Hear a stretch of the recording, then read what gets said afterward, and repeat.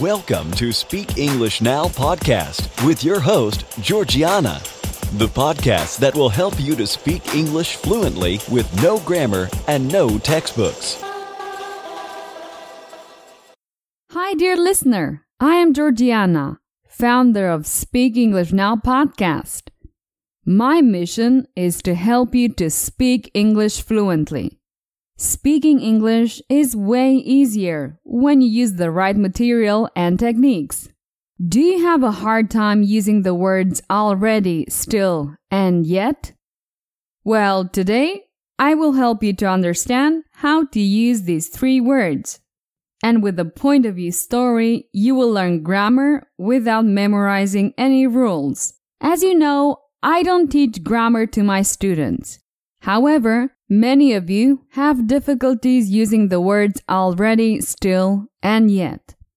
So in this episode, I'm going to explain how to use them.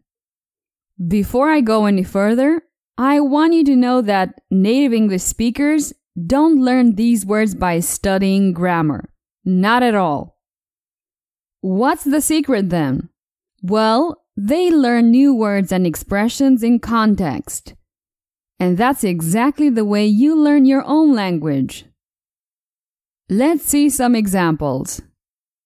My idea is to give you a general sense of how to use these words. So I won't go into details, exceptions, etc. Because the only effective way to learn these subtleties is to listen and read in context. Let's start with an example. It's 11 o'clock in the morning. And Finn is still in bed. So here we have Finn. It's 11 o'clock, but Finn is still in bed.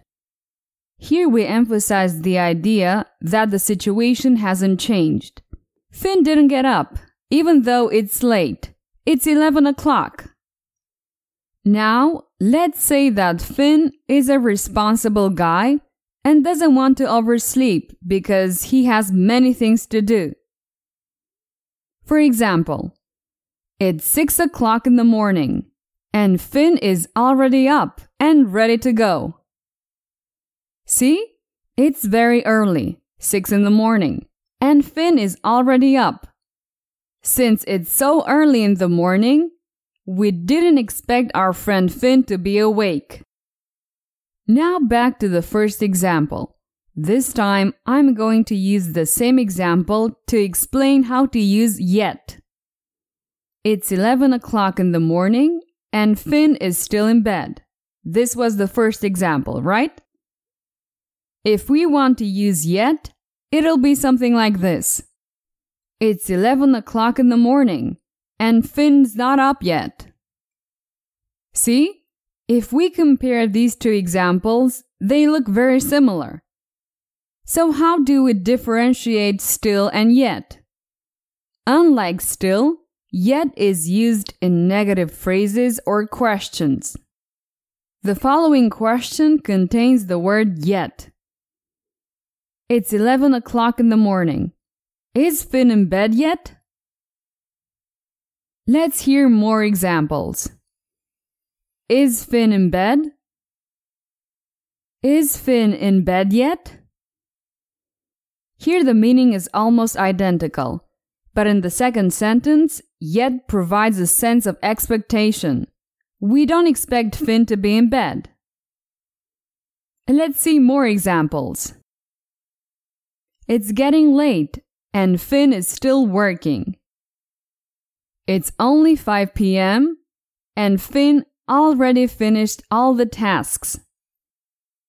It's getting late, and Finn hasn't finished the task yet. Has Finn finished his task yet? It's getting late. Cool, let's continue with a point of view story. You will improve your English grammar without memorizing any rules.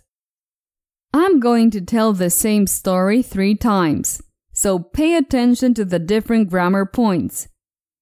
It's a technique that I use in my courses. You just have to listen and enjoy the story. Let's start with already. Tom is a highly responsible man. He works from 9 to 5, but he's usually up by 5 o'clock in the morning. Tom's so anxious to work that at 7 o'clock in the morning, he's already in the office working. At 2 p.m., he has already finished all his work. And from 2 to 5, he helps his colleagues with their tasks. He is so productive that he has already been promoted 5 times this year. When he gets home, he's already in bed at 8 o'clock, dreaming of the next day in the office. We'll continue now with still.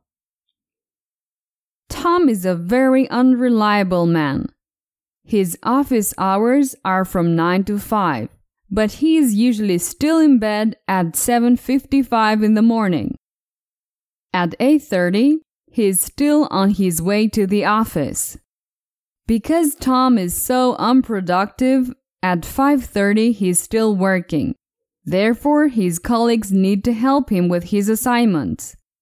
He still works there, although so far he has received 5 warnings for poor performance. When he gets home, he still watches TV until 2 a.m., trying not to think about the next day in the office. Let's listen to the story one more time. This time, let's focus on yet. Tom's a lazy person. He works from 9 to 5, but at 7:55 in the morning, he's not even up yet. At 8:30, he hasn't arrived at the office yet. Since Tom is so unproductive, by 5:30 in the afternoon, he hasn't finished his work yet. From 2 to 5, his colleagues help him with his tasks. Although he already got 5 warnings for low performance, he hasn't been fired yet. When he gets home, he watches TV until 2 a.m., avoiding to think about the following day at the office. Okay, this is the end of this point of view story. Have you seen the power of the point of view technique? We have checked a lot of grammar by merely using the same story. It's very easy to compare the different structures because you compare them in parallel. If you want to get hours of audio with mini stories and point of view lessons, I'd like to recommend to you my fluency course. You can get it at fluency.speakenglishpodcast.com. Well, that's it for today. I will be back next week with a new episode. Take care. Bye-bye. Did you enjoy today's episode? Get the transcript now at speakenglishpodcast.com. speakenglishpodcast.com.